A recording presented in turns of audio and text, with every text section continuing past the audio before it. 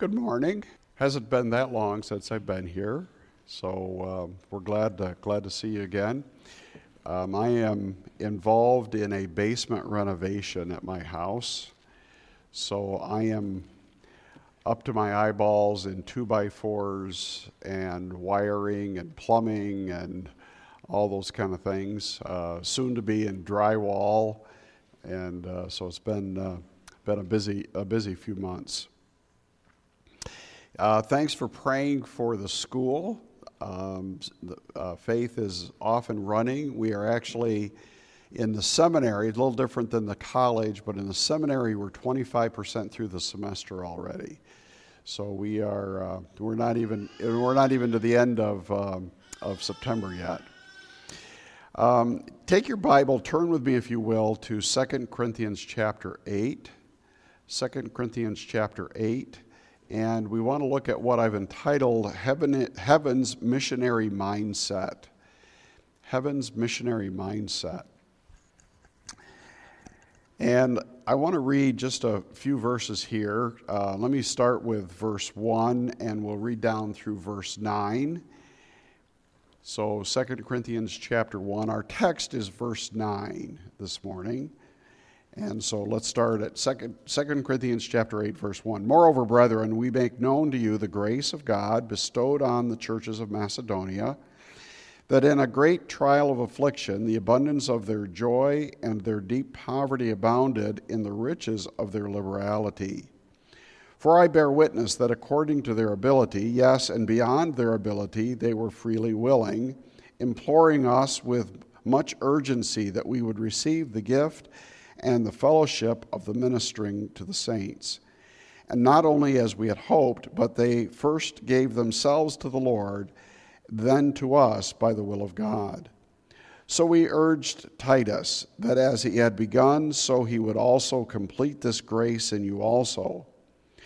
But as you abound in everything, in faith, in speech, in knowledge, and in all diligence, and in your love for us, see that you abound in this grace also. I speak not by commandment, but I am testing the sincerity of your love by the diligence of others. For you know the grace of our Lord Jesus Christ, that though he was rich, yet for your sakes he became poor, that you, through his poverty, might become rich. Let's pray. Lord, we thank you for the blessings of your word, for the opportunity to open the scriptures and to study it today. We ask, Father, your hand of blessing in our time. We'll give you the honor and glory for what is accomplished. In Jesus' name we pray. Amen.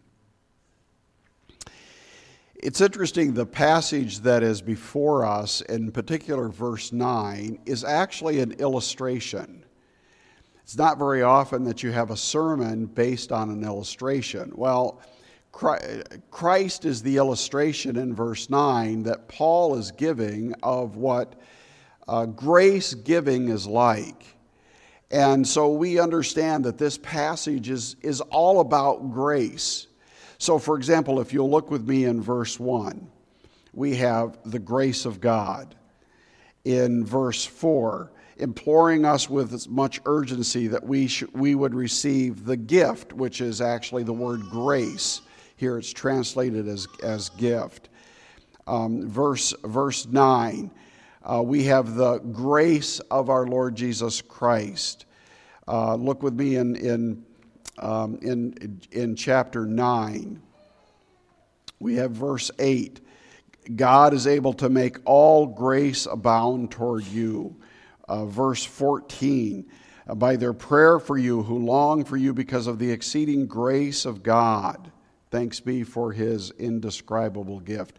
Grace is layered through this passage, and the passage is actually, chapter 8 and chapter 9, is actually about finances.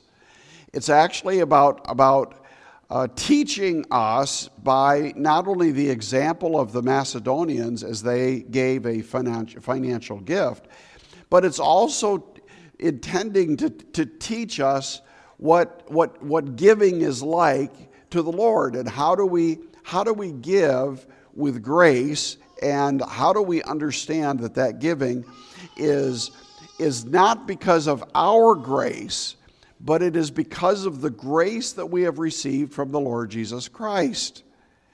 As we have received grace, so we are to distribute grace to others.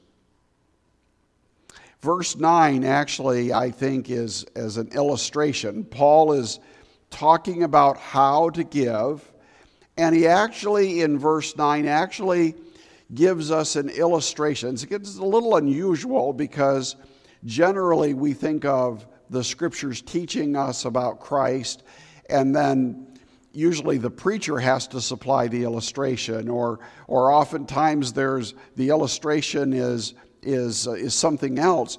But here the storyline of these two chapters is giving, but the illustration is Christ as he was given. And so it's really a picture of heaven and of God the Father and God the Son, who gave Christ to us. That's the grace gift. Christ is the grace gift.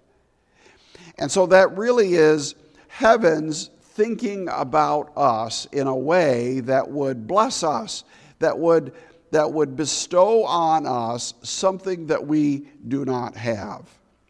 Now, when we talk about grace, we think grace, there's a theological definition. Grace is unmerited favor. In other words, you can't own, you can't work for, you can't deserve grace. If you do something that you earn, for example, you go to work, I assume that you do something that's beneficial to the company.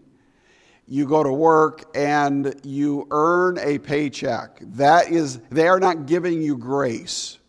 They are giving you what you have earned. Grace is God's gift to us that is unmerited. It is undeserved. I like the acrostic, GRACE, G-R-A-C-E. I think there's a lot to this.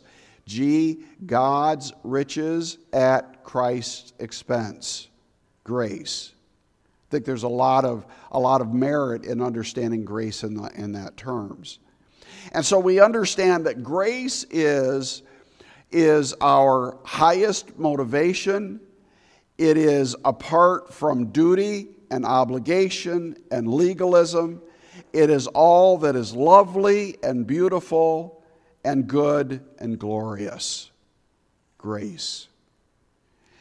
And so we have in this verse 9, we have this wonderful illustration of the grace of our Lord Jesus Christ. And so I want to just walk through this very briefly this morning and help us to understand the illustration in verse 9 really speaks to our lives. And so it begins by describing his incredible wealth of Christ.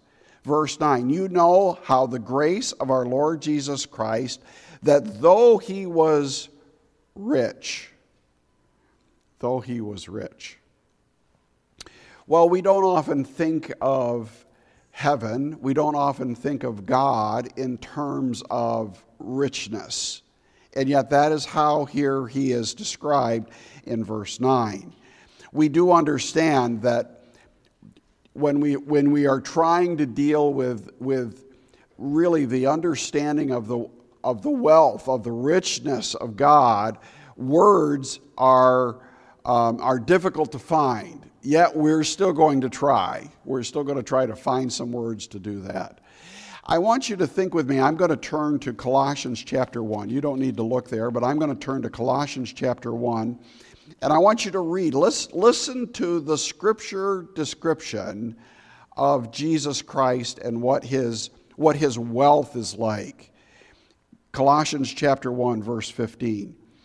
He, Christ, is the image of the invisible God, the firstborn over all creation. For by him, that's Christ, all things were created that are in heaven and on earth, visible and invisible, whether thrones or dominions or principalities or powers. All things were created through him and for him, and he is before all things, and in him all things consist, and he is the head of the body, the church, who is the beginning, the firstborn of the dead, that in all things he may have the preeminence. Did you count the words all? In that passage, I count 5 different times when Christ is the supreme head, leader, controller, creator of all things. Look with me just very briefly, and you don't need to turn, but Hebrews chapter 1. Hebrews chapter 1. Look at the description here of Christ. Hebrews chapter 1 and verse 2, speaking of Christ.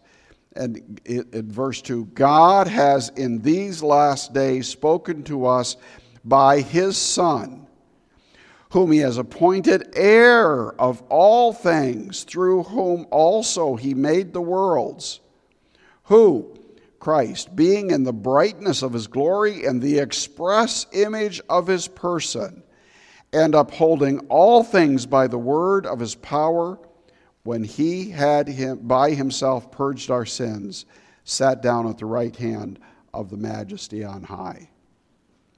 This is just beginning to get us to understand the richness that Christ had.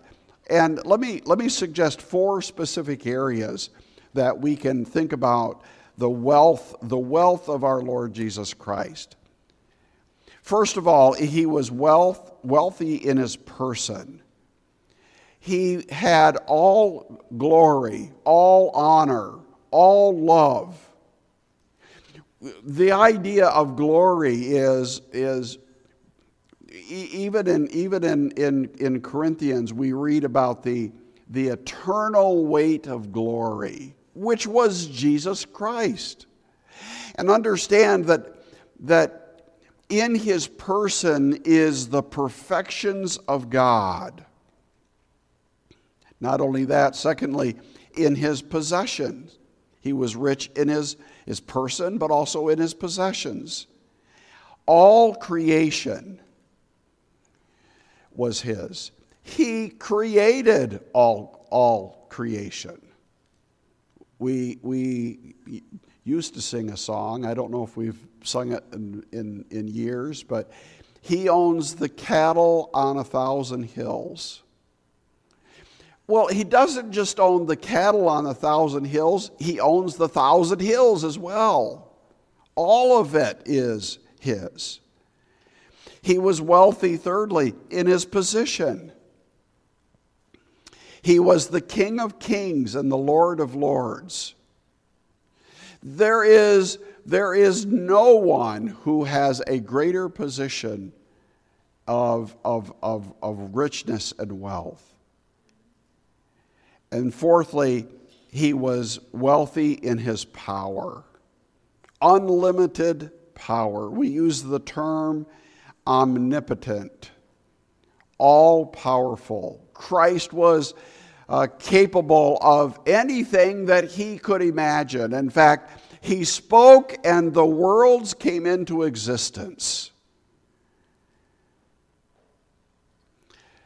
I don't know if you have a hard time buying a gift for Dad.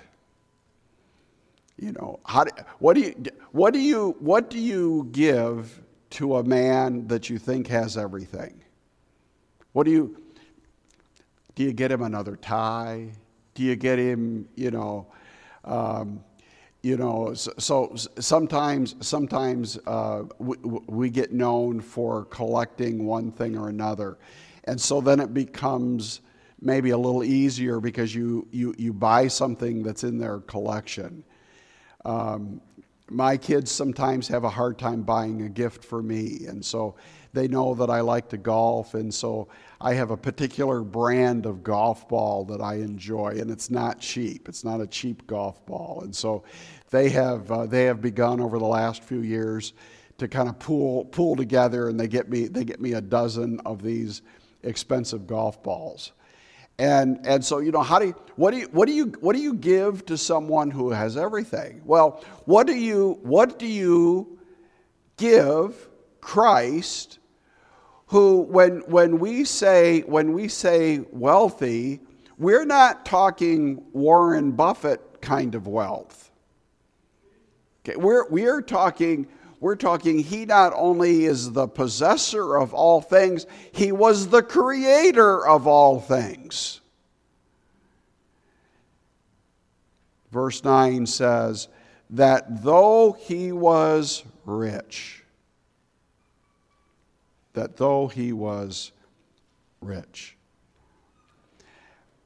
Secondly, verse 9 says, though he was rich, yet for your sakes he became poor. And so I want to see, secondly, this morning, his intentional poverty. His intentional poverty. And what we are dealing with here is to understand that this is the nature of the grace of God. Christ does not become poor for what he could get out of it. Now understand that God the Son in eternity past possessed and in his person and in his nature, in his power, had everything that it is possible to possess. And yet he gave those things up. He became poor for you and for me. And it's not because somehow it made him better or somehow it improved his status. There was no, when you are sitting as God in heaven, there is nowhere to go up. There is nowhere to be more enhanced. But for our sakes, he became poor. Well, let's just think about that poverty. Let's just engage a little bit of understanding what that poverty actually looked like. Well, first of all, he became poor in humanity. We use the term incarnation. We use the term incarnation. And in his incarnation, we understand that Philippians chapter 2, he took upon the form of a servant. Now that is what is described in the Christmas story. We love to tell the Christmas story. Well, the Christmas story is about God who in all of his perfections lays aside the not his nature, he's still God, but he lays aside some of he voluntarily lays aside some of the attributes so that he can enter into humanity. I mean, it's an amazing thing that God became man. And in this, he even lays aside some of his glory. Do you realize that when Christ became man, he laid aside some of his glory? Look with me in John, keep your finger here, but in John chapter 17. John chapter 17. Here's Christ at the end of his life, almost ready for the cross. John chapter 17, this is what we sometimes call the high priestly prayer of Christ. Notice what he says, praying now to the Father. He says in verse 5, "And now, O Father, glorify me together with yourself with the glory which I had with you before the world was." One of the things that Christ in his humanity, in his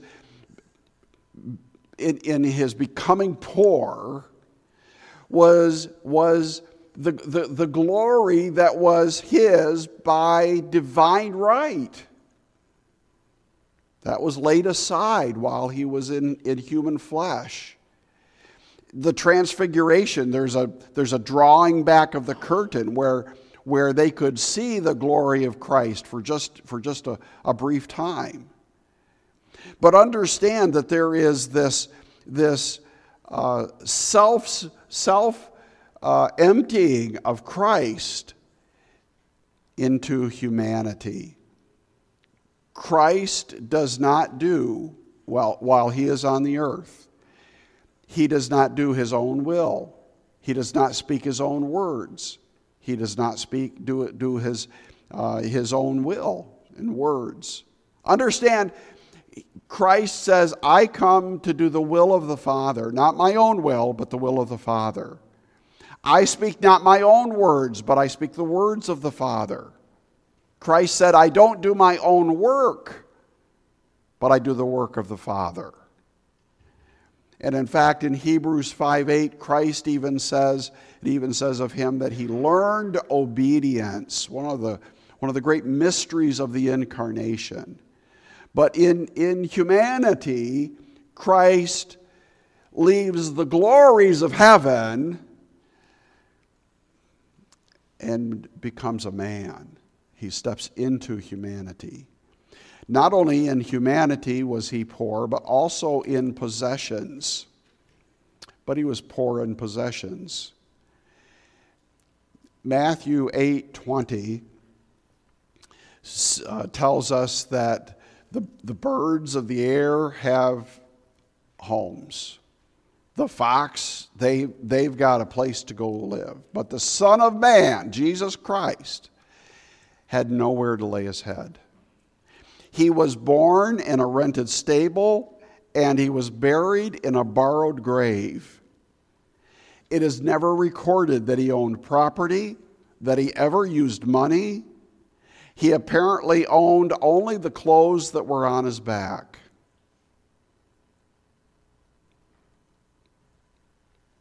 He was poor in possessions. But not only that, thirdly, he was poor in sin. He was poor in sin. So look with me, if you will, we're in 2 Corinthians, so just go over one page, if you will, to chapter 5. In fact, in my Bible, it's only one page. And as I read verse 21, 2 Corinthians 5, verse 21, for he, that's God the Father, made him, that's God the Son, Christ, who knew no sin, to be sin for us, that we might become the righteousness of God in him. Now, to become sin is not an advantageous position to be in. To be accounted as having the sin of the world. Listen, your sin, my sin, was placed on Christ.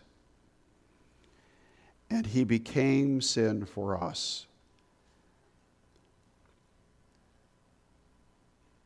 In becoming sin, he suffered our hell. He was made a curse for you. He bore your sin so that you might have eternal life. Christ was poor in that he took on sin. But there is also Christ being poor in that he took on death. Fourthly, in death he is poor.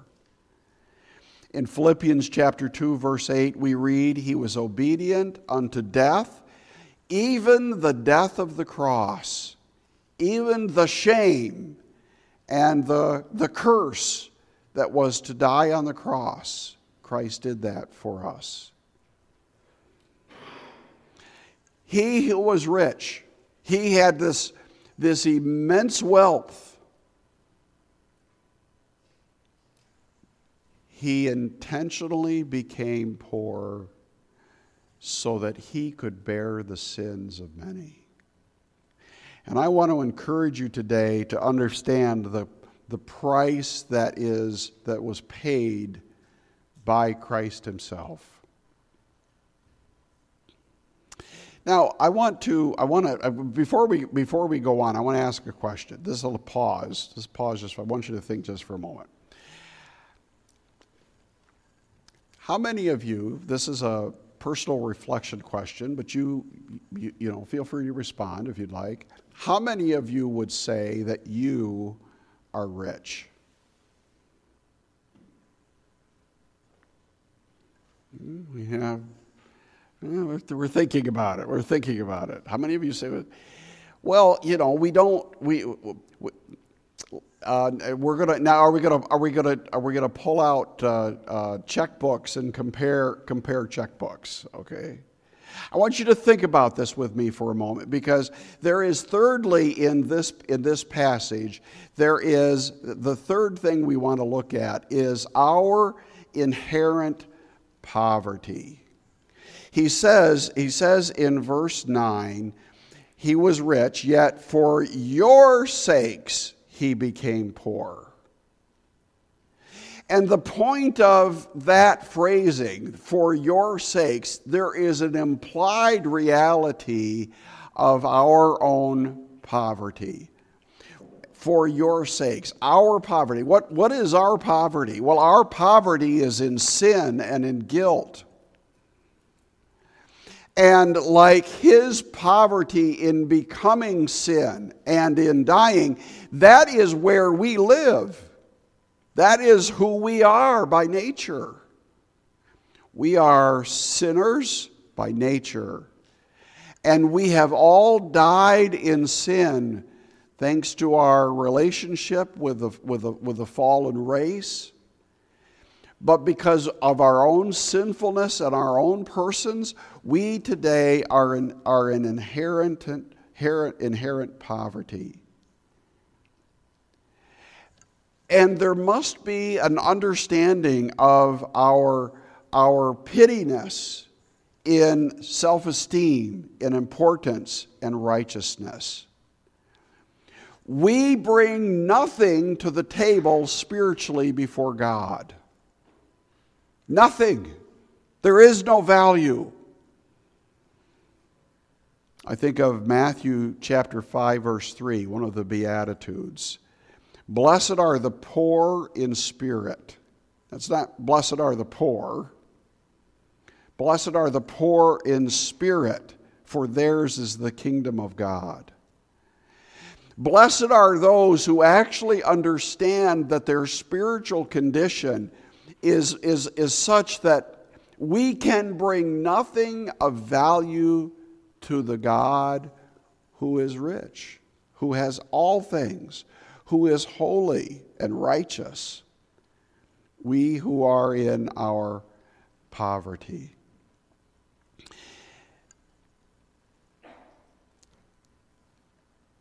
It used to be when you went bankrupt, you lost everything. Now they've got it figured out where you could go bankrupt and you don't lose everything. In fact, I was living in New Jersey, pastoring in New Jersey, and Donald Trump lived in New Jersey, and so now this is long before Donald Trump, the politician. Donald Trump went bankrupt in his business, and the judge gave him a settlement, and I've forgotten exactly the amount of money, but it was in the hundreds of thousands of dollars that he was going to get per month in his bankruptcy settlement.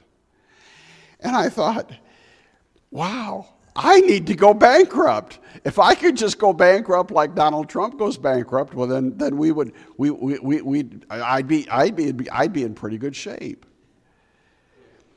That is not the kind of bankrupt that we are spiritually. You and I are spiritually bankrupt before the Lord. We can bring nothing. There is no monthly settlement. We are completely and totally corrupt in our spiritual life. Our inherent poverty. Romans chapter 3 describes what that corruption is like. Where we decided to worship the creation instead of the Creator. Ephesians chapter 2 describes what it is to be dead in trespasses and sins. We have nothing in and of ourselves that can merit the favor of God. That's why it's grace, because it's unmerited. Our inherent poverty. And then we have in this verse, coming back now to 2 Corinthians chapter 8, verse 9, it says that you, through his poverty, might become rich. So we have here a statement of our immense wealth through his poverty, remember, what is his poverty? His poverty is becoming a man, entering into the human race. His poverty is the taking on and becoming sin for us. His poverty is the death that he died, the shedding of his blood. That poverty of his is what enables us to be rich. Now let me suggest several aspects in which you today, if you know Christ as your Savior, that you're rich. Let me suggest a few areas. Number one is the possession of eternal life. You have a future home in heaven. Now I don't know what your home is like on this earth. Maybe you live in your own place. Maybe you live in a rented place. Maybe you don't even have a place. But there is the guarantee, if we know Christ as our Savior, that Christ is preparing a place for us in heaven. We have the promise, the possession of eternal life. Number two is we are partakers of the divine nature. We are partakers of the divine nature. 2 Peter chapter 1. By which we have been given to us exceedingly great and precious promises, that through these you may be partakers of the divine nature, having escaped the corruption that is in the world through lust. Now, that doesn't mean we become little gods, but what it does mean is in particular, that the Spirit of God is in our lives and through our lives. We are partakers of the divine nature. Number three, same verse talks about the promises of Scripture. We have the availability of receiving from God, not just things, because that's not what the gospel is about. But it is about receiving the Scriptures. It's receiving the Word of God. It's the precious promises that are built into the Scriptures. The promise of Scripture. Number four has to do with power. Has to do with the presence of the Holy Spirit in our life. Acts 1:8. After you are witnesses, you will receive power. After that, the Holy Spirit has come upon you. Number five, there is an inheritance. We are heirs of God and joint heirs with Christ.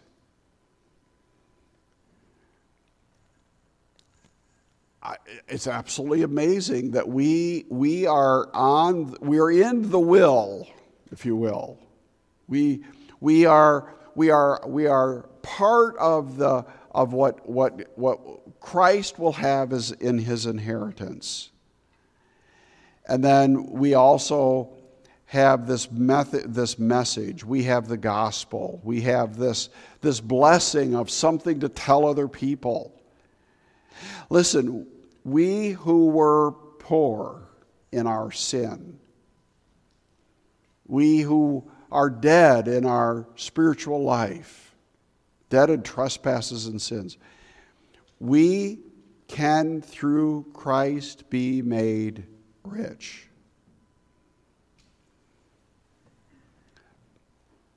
So let me ask you today, I asked you a little bit earlier, are you rich? Are you rich today? See? If you know Christ as your Savior, there is inherently within the Christian life, there is what 2 Corinthians 8:9 describes as wealth. Has nothing to do with your bank balance. Has nothing to do with the kind of job that you have or don't have. It has to do with your spiritual life. I want to finish today with really what is our implied responsibility. This verse gives us really an obligation to fulfill. Now, remember the context. The context of verse 9 is, this is an illustration of God sending Christ as a grace gift. Didn't benefit God, but it benefits us. That is an illustration of financial liberality, of financial giving. That's what the two chapters are about. And the point is that we should follow the example of Christ. If Christ has been given as a grace gift for the benefit of salvation, then we have an obligation to follow that same example of Christ and to give financially. This isn't the only time we are told to follow the example of Christ. Ephesians 5:2. We are to walk in love. Walk in love as Christ also loved us. We are to follow his example in forgiveness. Ephesians 3:13. Forgiving one another even as Christ forgave you. We are to be like Christ in our attitude. Philippians 2:5. Let this mind be in you, which was also in Christ Jesus. And so here it is an illustration of how we are to be like Christ and follow what Christ has done. We are to give of ourselves as Christ gave. There is a lesson here not only of the person of Christ. Yes, the person of Christ is taught here. But this is also a lesson of salvation. It's a lesson of how we come to Christ. If you're here this morning and you do not know Christ as your Savior, you today can receive from Christ the forgiveness of sin, and you can be a partaker in, yes, the riches of salvation, in the riches that are Christ. But it's also a lesson of giving. It's a lesson of financial giving. And I would say to you, if Christ gave so much, folks, we have an obligation to give as well. We have an obligation to give generously to the Lord. Look with me in chapter 9, verse 15. Here's talking about finances. You read the chapters and you'll see the financial emphasis in these chapters. But look at chapter 9, verse 15. Thanks be to God for his indescribable gift. What's that indescribable gift? Christ. Because of Christ's gift, we are who we are today. We are able to give generously to the Lord. We are able to share generously with others, even of our material goods as well as the gospel. Let me encourage you today that though Christ was rich, yet he became poor, so that we, in our poverty, might be made rich. Let's pray.